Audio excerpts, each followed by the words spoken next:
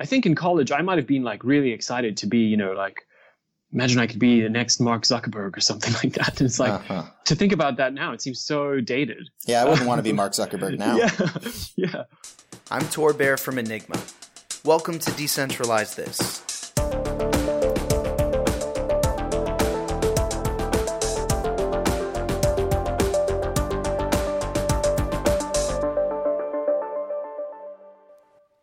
Hello, and welcome to the third episode of Decentralize This, presented by Enigma.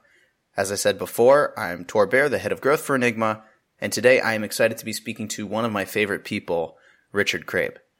Richard's the founder of Numerai, which is a decentralized hedge fund that has a really interesting model. Individual data scientists around the world compete to build and apply machine learning models to financial data sets, while staking numeraire tokens behind their predictions. The top performers win prizes paid out in numeraire tokens, but they never actually see the raw financial data. It's all encrypted. It's an example of how blockchain, tokens, and privacy technologies are enabling new types of organizations and incentive structures. Now, Richard just announced Erasure, which is an unstoppable decentralized data marketplace that's also powered by numeraire tokens.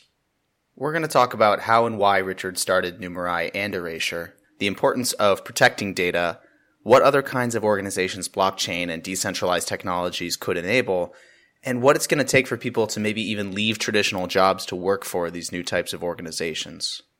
Richard's a really smart guy. I learned a lot talking with him, and I hope you do too. And if you want to learn more afterwards, just follow the links in the episode description.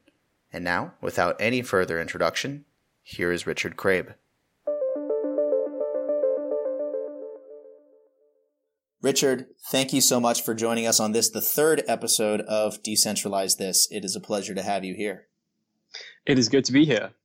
Can you start off, like every show, just giving us about 3 or 4 sentences about who you are professionally, personally, and what you're doing right now? I'm Richard Craib. I'm the founder of Numerai. Numerai is a hedge fund that crowdsources predictions from people around the world. And Numerai created the numeraire token, which we're now decentralizing in a new protocol called Erasure, which is going to be a decentralized data marketplace for predictions. That sounds super interesting. And as you might know, we brought on Joey Krug in our first episode where he talked about Augur, which is another one of these decentralized prediction platform. And we talked a lot about why these kinds of marketplaces need to be democratized, why they need to be decentralized.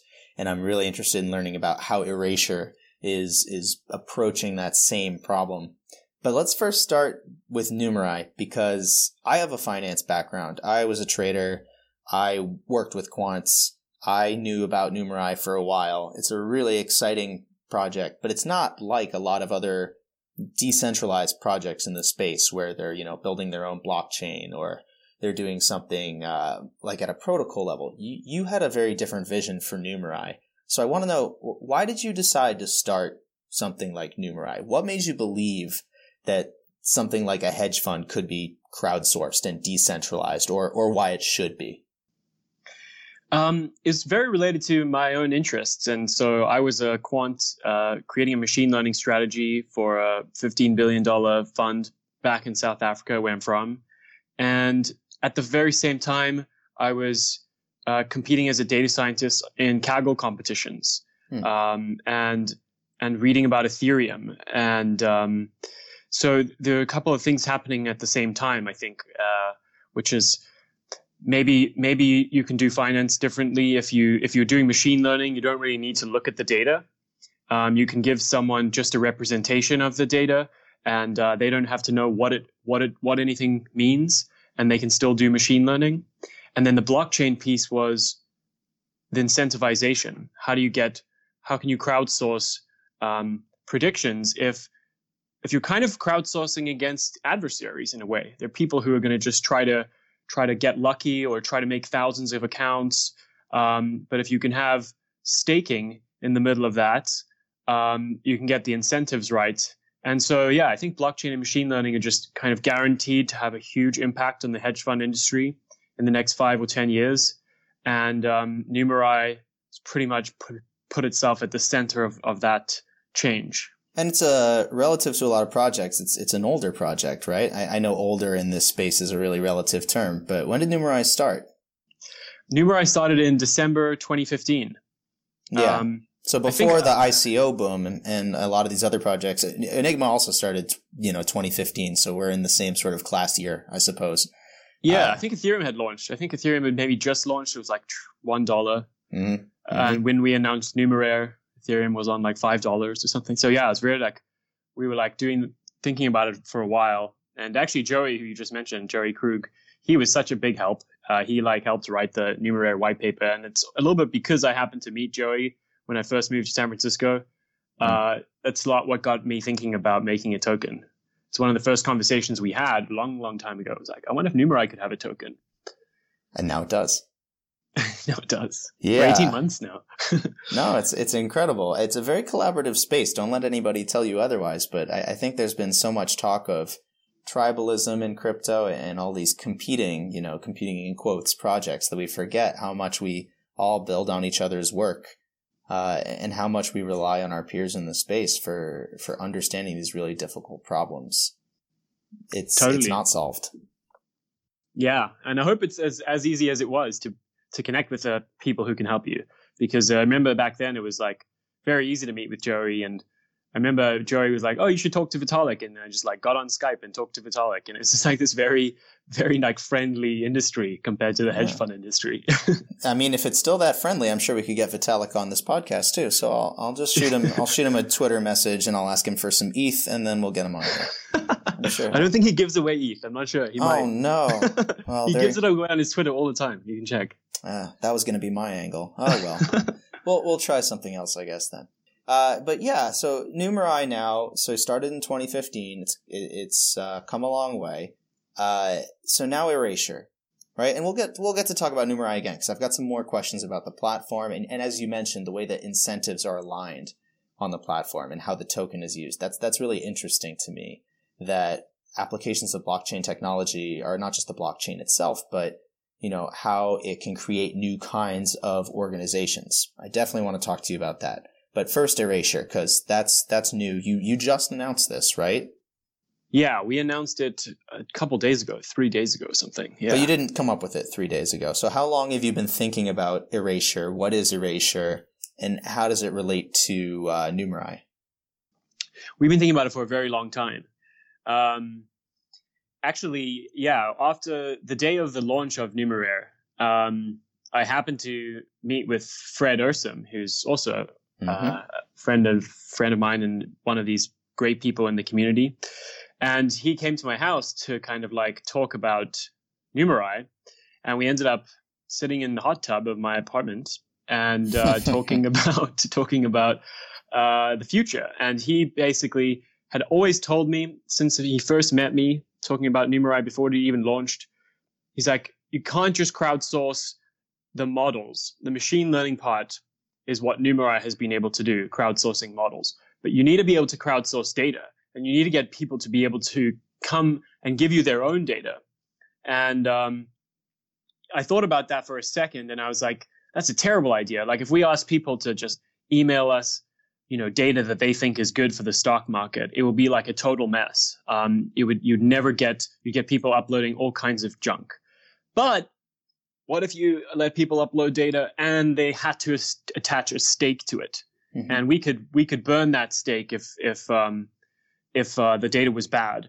And that was the beginning of thinking about Erasure. And in fact, I wrote a draft white paper for Erasure over a year ago, but we just decided to hang back and wait until we were closer to being able to actually develop it and deploy it. That's amazing. So Erasure is closer to reality now than ever. So why is that? Why is this the right time, do you think? Why is this like what the decentralization space needs right now, as opposed to maybe like when Numerai was launching?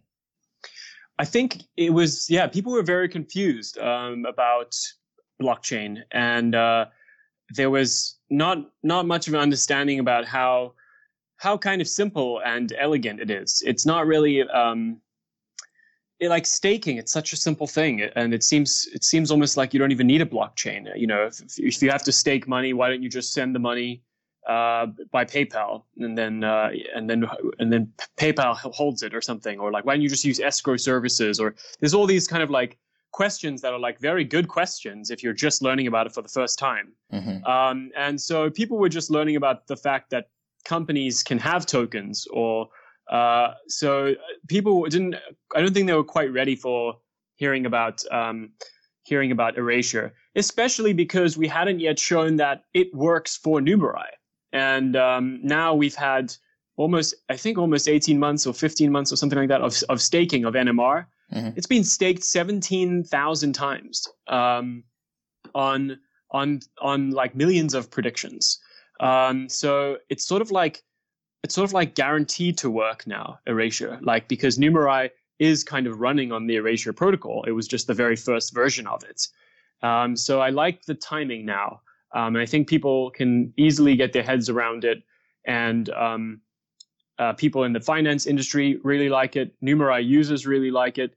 And other hedge funds like it. So I think it's going to be awesome. So what are you doing to help people wrap their heads around Erasure now? Because if you're very familiar with the space, or maybe you've worked at a hedge fund for a long time or things like that, it makes it easier to grasp these kinds of emerging technologies. But let's say you're somebody who's not as familiar with the space, but you believe that there's a future for decentralized technologies and decentralized organizations. How do you make sure that you're making that message and that technology still accessible for those people while still growing this core community of people who are, staking the token, providing their own data, participating in Numerai? Yeah, it's a good question. It's very difficult. And I do see communication as a very big part of what my job is. Numerai's made tons of like videos that people really like, to try to explain things to people who've never heard it who are hearing it for the first time.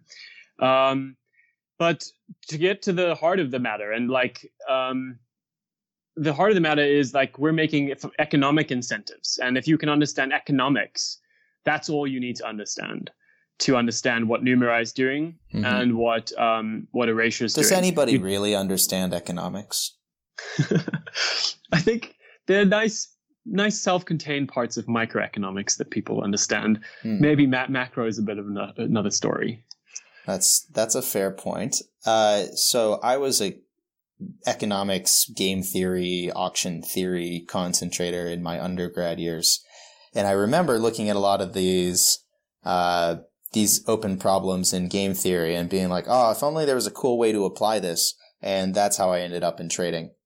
But if blockchain had been a thing, right? If tokenization had been a thing, maybe that's where I would have been dragged into. Instead, I had to slog through this other field of derivatives market making and high frequency trading. And now, if only I could have just gone on Numerai, Yeah, right. I also think, in a way, if I were starting Numerai now, I would just be an Erasure user. You know what I mean? It's like way better than starting your own hedge fund. You just sell the predictions on Erasure, because then you can focus on the core thing, which is like making the alpha, and you can sell the predictions to other hedge funds who can maximize the usage of your predictions.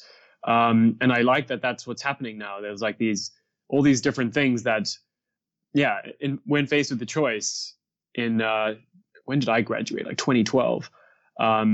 It's really, this whole space is like there's so many interesting things to do, and it just cuts right through all of the old barriers that have been created. So especially in things like finance. So I think it's going to be a very interesting future. Let's talk about some of those barriers for a second, because I have this open question of how are we going to convince more developers, but, also like non-developers, to forego these sort of steady high income jobs. And two of the most lucrative jobs right now, as they've been for a while, are, software development or quantitative trader. How do we convince people to maybe not go down these traditional paths and maybe embrace something that's a little more speculative in terms of not in terms of the value, because we know what the value of these technologies can be, but it's speculative in the sense that we don't know exactly what the future looks like yet. We're still very early on in building it. You say that communication is important. How can we be communicating better to people so that they maybe don't just do these traditional career paths and they think about building things like Numerai or Erasure or Enigma? Yeah, I think definitely Ethereum's like branding and messaging was so unusual when it came out. That was so compelling. The kinds of conversations that it started changed the way I thought about things. Like, I think in college, I might have been like really excited to be, like, imagine I could be the next Mark Zuckerberg or something like that. And it's like, to think about that now, it seems so dated. Yeah, I wouldn't want to be Mark Zuckerberg now. Yeah. Like starting a social network or something. It's like a bygone era. And the idea of kind of getting to the core problems, and even the focus on welfare, like all the discussions about, like the Radical Markets book, or people trying to think, can we do capitalism slightly differently with different incentives? I think that's very compelling for a lot of smart people. And so I see a lot of young people getting interested in blockchain, even though I thought they were all interested because the price of Ethereum was going up, but a lot of them are still interested. Yeah, it's one of those economic incentives though, right? As long as there's a secondary market for a token, it has some speculative value. And I think we get into trouble when people start to conflate the speculative value of something with the tangible value of something. That's why it's really cool that, with Numerai, you've got this incredible amount of staking already active. So it is nice to be used when and for such a long time, when there's so much skepticism and so many things that have kind of broken down since the ICO mania. We didn't do an ICO, we gave the token away, and those people used it immediately.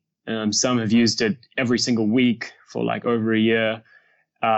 So it's really nice to have that. And I was just at Ethereum San Francisco conference yesterday, and a lot of people came up to me and like, yeah, it's so nice to see something that's being used, something practical. And people say that they use NMR as like an example of a token that kind of got things right.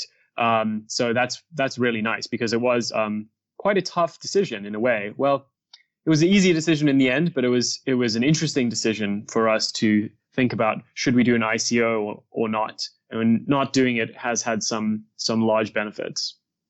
So it's interesting because there's the token, which has immediate utility today. There's Numerai, which is already an active platform. There's Erasure, which is just starting. These are all things that are possible today with the technologies that have been created, and they'll get better over time. And then we also have a lot of focus on emerging decentralized technologies that are in like a very unsolved space. Whether it's privacy or whether it's scalability solutions or some of these other like major technical barriers, we can already see like if we can solve some of these basic issues with decentralized technologies, it also unlocks a whole host of other applications. I'm wondering, what do you see as like the biggest technical barrier right now to the adoption or the success of decentralized technologies?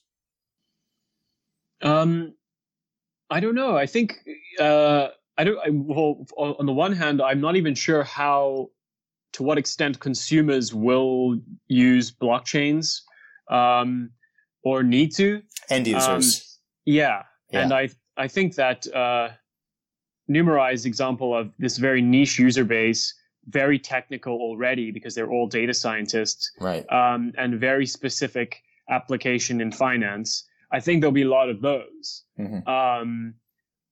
But I'm particularly interested in applications that can kind of like, you can see how they would work today.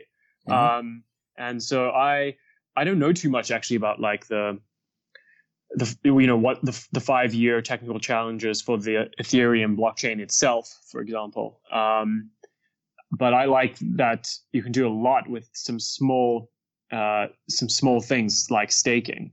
Right. You can get a lot of different behavior coming out, and it's not interesting in a kind of technical basis in a way. It's just like, oh, there's a stake of tokens in the blockchain, but it's really the emergent economic properties, and there are different kinds of commerce that it can enable, different kinds of companies that you could have never had before. That's what gets me excited. Great segue. I have a tweet of yours pulled up here. I'm going to read it. It says, "Why are people porting consumer internet ideas from 2007 to blockchains? Ideas like WhatsApp, Facebook, Snapchat are almost not even technology. They're UIs. I think," this is you, not me, I'm just repeating your words, "I think blockchains should be used to make companies that couldn't exist in any form in 2007. So, you've said this before.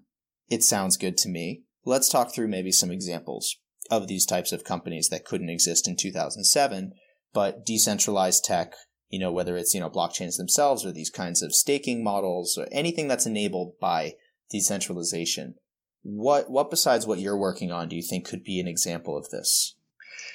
It's quite interesting. It's quite hard to be creative, I don't know, as a rule. But in terms of companies, like you see the companies around you and you think, well, I wonder how you could do these companies differently. Mm-hmm. But one way I like to think about making it something on the blockchain is what companies work perfectly fine in the real world, but you can't make like an internet version of them. And what strange behaviors make sense in the real world but never happen online. And one of the examples I can think of is like tipping. Like, if you go into a restaurant, there's like a 95% chance you'll leave a tip with a waitress. And on the internet, if there was a website that said, please leave a tip after you use this website, mm-hmm. what do you think the percent will be? Like 0, like very close to 0. And so that's like a weird difference. And that's just like, there's no reason. It's just like something in human behavior and like the social contract of entering a restaurant versus like the social contract of visiting a website. Mm-hmm. It's just something that we've imagined is different about those two things. Yeah. But imagine if you had a website maybe where everyone had to stake tokens. And then like people like destroyed stakes if you didn't tip or something like that. Then you can suddenly have like a restaurant on the blockchain. Interesting. Not to extend the metaphor too far, but you can basically think about that. And I think the same is true for hedge fund industry. In a hedge fund, you have all these people and they come to work and you have employment contracts and you have these like, you have to be careful who you talk about the strategy with and you have all these like rules. Mm-hmm. And, but you can't really take that idea and stick it on the internet because all the kind of social contracts and legal contracts required to make a hedge fund kind of force everybody to sit in one room. Yep. But with staking and blockchains, you can actually make a hedge fund that is like the internet hedge fund, where the token is somehow kind of like aligning everybody to do the right thing and make something that you couldn't otherwise do. So that's, I think, a nice analogy for how people can think about these new applications. So I think at Enigma we see things sort of similarly, maybe sort of differently, because I do the same thing where I'm like, what's something that it's already out there in the real world? But I take something like Uber, and I'm like, Uber works to some extent because it's connecting you with a driver. It functions as a marketplace between the driver and the passenger. You get from point A to point B. On its face as a product, it certainly works. On another level, from the perspective of protecting consumer data, it fails horribly. And when I think about decentralization, I don't just think about, like how can we create new types of organizations that couldn't exist? I think about how do we create new, healthier, more sustainable, I think that word sustainability is key, more sustainable types of organizations and enterprises. And here I think we start to overlap a little bit because I think part of the innovation that you guys have is that you're able to have these competitions. You're able to have this collection of data scientists and they're not seeing the raw data, right? on Numerai. Yeah. I think that in itself is a solution that, in tandem with these staking technologies, is what makes Numerai work, is what makes it so powerful. And if you had to expose all of that raw data, maybe it's not even a viable type of organization at all. Exactly. That's definitely an important part of it. So if we gave away all of our data in raw form, people could run off and start their own hedge funds with it. And the neat thing about machine learning is you can do machine learning on data even if you don't really know what you're modeling. Mm-hmm. And so we give out a form of our data that's totally obfuscated that people can model, but so they're able to contribute value to us without us giving away all of our valuable data to them. And so that was the first kind of trick about Numerai. Like, how do you solve crowdsourcing? Number one, you need people to be able to work on it. Well, if people are going to work on it, they have to see it, and then they're going to just run off with the data. Okay, so that's why you have to have some kind of technology for obfuscating data. And then the next thing is, if people have no skin in the game, if they don't really care whether the hedge fund goes up or down, or I live or die, then they're not going to be too incentivized to produce really good work. So if you allow them to stake a token, then the incentives align really nicely. No, it makes total sense to me. Obviously, I think about this kind of stuff a lot, and it seems like if we can combine all these different types of solutions, I think that blockchain is becoming better understood, right, than when you were starting Numerai originally, or when Ethereum was launching. We have a better understanding of its strengths and limitations now. But what's in the public conversation now, a lot more than maybe blockchain, is this issue of the privacy of data. Far from just using it to enable new types of organizations, but just like people are being cognizant, like this is why we don't want to be Mark Zuckerberg anymore, right? People no longer want to be associated with organizations that don't treat data the right way, that can't protect this data. What's your take on just the social movement that's happening right now with respect to data privacy? Do you think that this is something that's worth focusing on? Do you see it as critical as the media might be making it out to be? Yeah, well, to quickly mention about Numerai, we give out this data set that's encrypted or obfuscated, and users model it. It doesn't just allow Numerai to protect our data. It means we never have to see our users' models because they only give us predictions, and so they can keep their models. And I think if we were to change it to be like, hey, we need everybody to actually give us all of your code, and you have to use certain kinds of languages and certain kinds of libraries, then suddenly the whole fun of it kind of goes away. Right. And I do think you're right. That is like something in society that's happening where people are getting just more and more uncomfortable using things where they have to give all their value away. So it's nice when no one has to give any value away, and instead they can be bound by a nice economic relationship that they both want to be in, versus like being trapped in some central system that you can't escape. Yeah, I don't like the idea of not being able to escape things. It makes me feel very claustrophobic. But that's what I think decentralization it's hard to call it a movement because there are so many different perspectives and incentives in a space like this. But generally, it's all moving in this direction of the redistribution of power, maybe. People, like in Numerai, it's the data scientists themselves having control of their own models, not needing to give the model away. And as you said, having skin in the game. Having skin in the game is a power. It's a risk, but it comes with a reward. And I think that sort of self-actualization that's possible with a platform like Numerai is really important and gives people maybe a dignity that they don't necessarily have with centralized platforms and centralized organizations. Yeah, I think that's true. And the power of a Numerai user, for example, they can just quit. They can just stop using it. They can be like, I don't like this, and I'm gonna stop. And we don't have anything of theirs when they leave. It's like, but if I quit Facebook, it's sort of like, well, I still, it's a whole different thing. All my data was basically licensed to Facebook the whole period I was using it, and they could do kind of whatever they wanted and run any ads next to my pictures and stuff. It's weird. It is a weird. They can monetize your ghost. It's very strange. Yeah, it's weird we got this far with them. I don't think they gave us much choice. Yeah. So that's the other thing, choice. I do want to talk to you about, is there a value to having some of these platforms be centralized instead of decentralized? If you give people the choice of being able to, take their ball and go home, right? Pull their stake, leave the platform.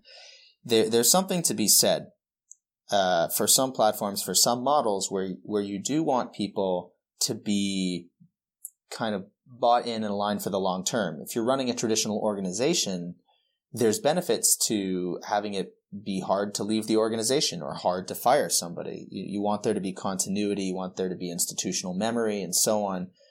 How do you see decentralized organizations or platforms handling that problem? Are there times when, we would be better off having a little more stickiness to things? Or, and if there are, how can we, building these decentralized platforms, be aware of that and build solutions that, properly incentivize people to actually stick around?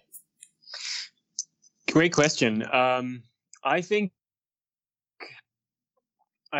more, if you have more free exit, it's better.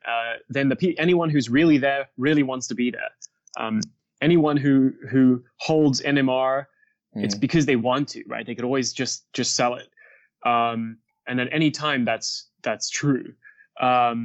So it's very different to other services. And so I think, the more you have the ability the more you have it be the case that anybody who's in the system wants to be there, it's better. Because I think if you ran, say, a survey on Facebook, and I think they run these surveys, it's like, if Facebook, you're using it 30 times a day, and Facebook asks you, do you like using Facebook? And you immediately say no.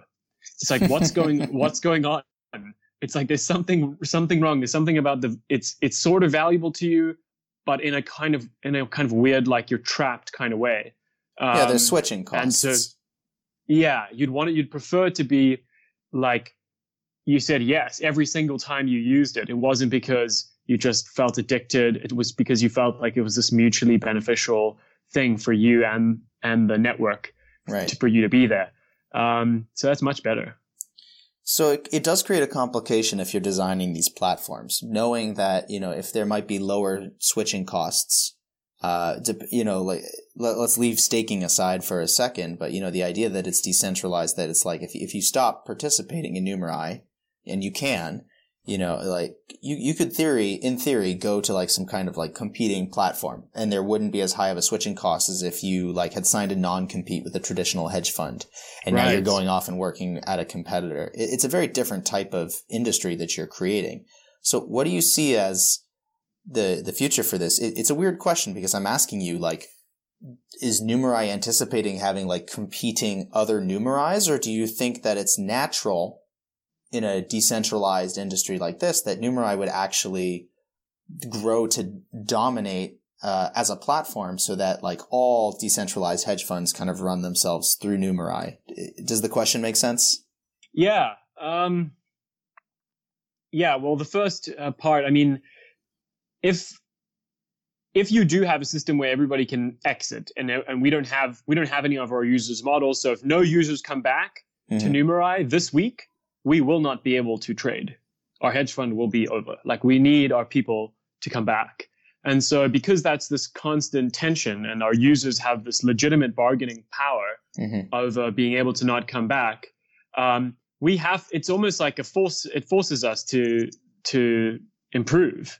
And if we did have, instead every single day we sent an email to our users that said, by the way, if you leave and join another hedge fund, we're going to sue you. We're going to put you in jail.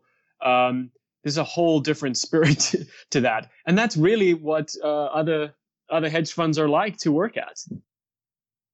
Big hedge funds that you've heard of, they have put former employees in jail. It's crazy. It must be so tense to work there. I was on a non-compete for about a year. Yeah. Wow. So that's I don't really like that, and I do think that staking is a way out of that. But did you have a broader question there? You're leading me to maybe a more important one, which is, now we're getting into like the use of the legal system as an aligning factor historically versus something like you're saying where you're building economic incentives into the platform.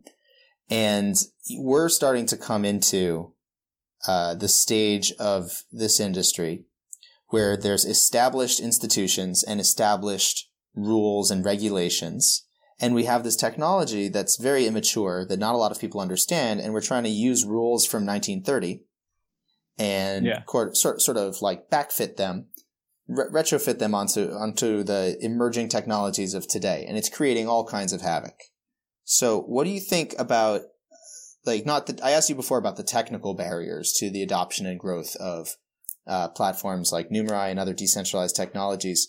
What do you think about other barriers like political and social and these legal barriers? Like, what do you see as being like the biggest non-technical barriers to adoption? I think the legal position in the United States for being a blockchain entrepreneur here, it's not a friendly place for blockchain, and it's strange. It's strange to operate in an environment like that. And I think that is it's really slowing things down. It's also hard to sympathize when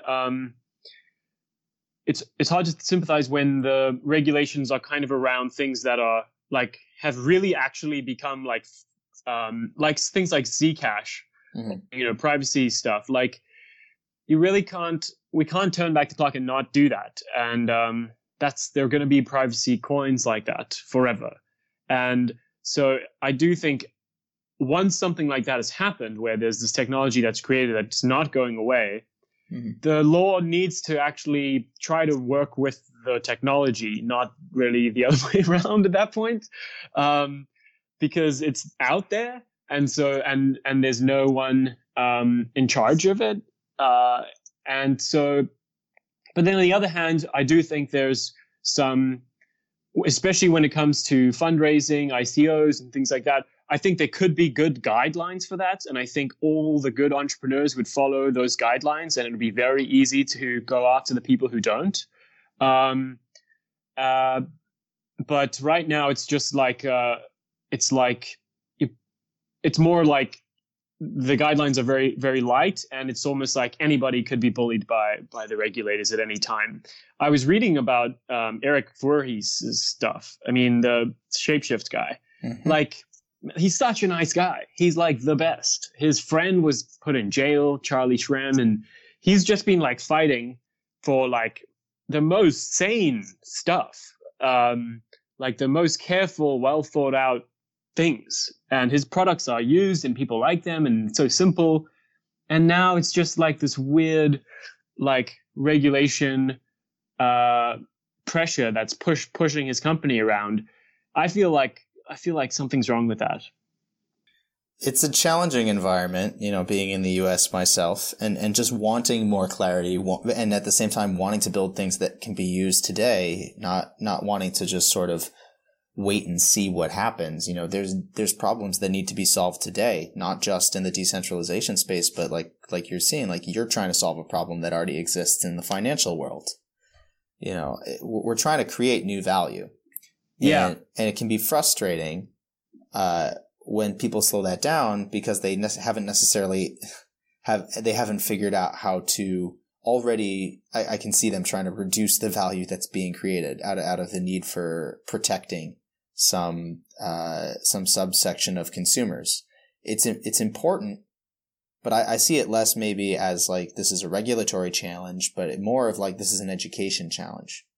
if we really want to protect consumers, at the end of the day, what we really need to be doing is teaching them about these technologies and teaching them about the platforms that exist that utilize these technologies and getting them hands-on with all of these platforms. To me, that would make more sense. Yeah, I think that's right. Yeah, but it is a complicated issue. I can see the reasons to try to protect people, but I must say I'm really glad that no government protected me from investing in Ethereum and Augur and Polychain. I mean, I'm glad no one could stop me from doing that, because I thought I'd done enough research. I didn't know that much right at the time of those investments, but I felt like I'd made a good assessment of the risk, and for it to be impossible and harder for people to be able to invest in things. I see it as a very big problem, but I'm not quite sure the solution. I wouldn't know what, if I were in charge of the SEC, I'm not sure what I would do. And maybe that's why they're not doing anything. Well, you don't have to be prescriptive. Your job is to build what you build and to make it work for the most number of people, just operating on the information that you have and trying to do the right thing. It's about all that anybody could ask you to do at this point. And I think you've done a very admirable job. So thanks. We've talked about a lot of things. I want to close with maybe a tone of optimism rather than a tone of frustration, but there has to be, beyond what you're doing at Numerai and with Erasure, there have to be like really good signs that you're seeing, right? Like there's been this market correction, but when I have conversations, I hear a lot of optimism from developers who see the rate at which, development pace is increasing, interest in the space from people who have traditionally been developing at large organizations, whether it's Google, Facebook, or whomever. They're starting to come around. People are starting to figure it out. And the prices won't reflect that, but adoption will. Where do you get the most hope from? What is giving you the most hope right now in the future of all of these technologies and platforms?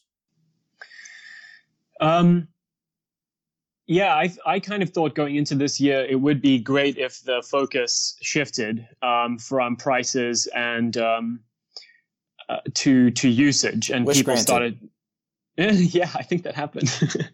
And there are a lot of people who are now really trying to understand how they can use the tokens they bought, even if it's just to experiment, because that would be great too.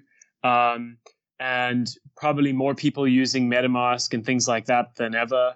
And I know also from trying to hire people, it seems like blockchain engineers are still in higher demand than ever, which you would think maybe that would have come down a lot in a market correction, but that hasn't happened. So there's a lot of signs for optimism. And the other thing is just the sort of, I've always found most exciting about blockchain is like, it's so hard to imagine what will happen next, and how even a few simple things could just kind of totally invert or change how everything's currently done. Like, I don't know that like the moment we launch Erasure on mainnet, like what will be the first 2 days that, I have no idea. It could immediately be used in all these different contexts for something we didn't even envisage. So I think it's like that's what's the most exciting thing, and the idea of DAOs, and there's so many things we haven't even seen that were contemplated a few years ago that are going to happen, and in very unusual ways. My feeling is it's going to be a lot about finance and incentives, but we'll see. We will see. Can you imagine working in any other industry right now?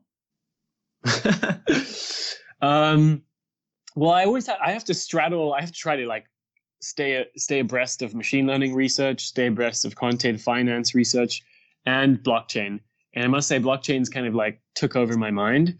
But I'm hoping to free up some of my mind for the rest of it as well. But I do really like it, and I think people, it's so interesting how kind of when people get it, there's something magical about it. that like clicks in people's brains, even more so than I think when people first learned about the internet. There's just something so strange and interesting about it, that it's like sucking in all these smart people with the weirdest ideas. Well, my hope is that after people listen to this episode with you today, that they have that same light going on in their heads and in their eyes, and they get a little more excited about all these platforms that are being created. I hope that they look into Erasure. I've looked into it. It seems so cool. I can't wait to see what people do with it. I'm sure you'll be publishing a lot more. I'm going to add links underneath the episode description so people can learn more about Numerai, about you, about Erasure. And if people have any questions for you, what's the best way for them to like get in contact with the Numerai Erasure team or tweet at you or anything like that? Is that cool? Do you respond to tweets? What do you do? Yeah, tweeting at me is good. That would be great. I'm at Richard Crabe. Nice. Yeah, we had Ryan Selkis on in the last episode, and he embraces Twitter very much. I think we have a lot of prolific tweeters. Funny. He's a really funny guy. He's a good tweeter. I try to model myself after him, but I think I tweet about 100th as much. So there's always room for improvement. I find it hard to tweet a lot. I almost don't have enough ideas on a daily basis. I'm always amazed, like these really rich, powerful, philosophical tweets. And then people do like 10 of them per day. It's like, where did you get these ideas? Well, there you go. Twitter is a great place for philosophical insight and free ether. Yeah. Richard, thank you so much for coming on Decentralize This. It was a pleasure to have you, and I look forward to talking more with you soon. Thanks a lot, Tor. If you want to learn more about Enigma, you can visit us at www.enigma.co. You can go to our blog at blog.enigma.co. You can join our Telegram group at t.me/Enigma Project. If you're curious about anything we talked about in the podcast today, make sure you follow the links below in the episode description. Make sure to subscribe to us on YouTube or follow us on Medium so you don't miss our next awesome episode and interview. Otherwise, thank you for listening. We hope to see you next time on Decentralize This. I'm Tor Bear. Have a great day.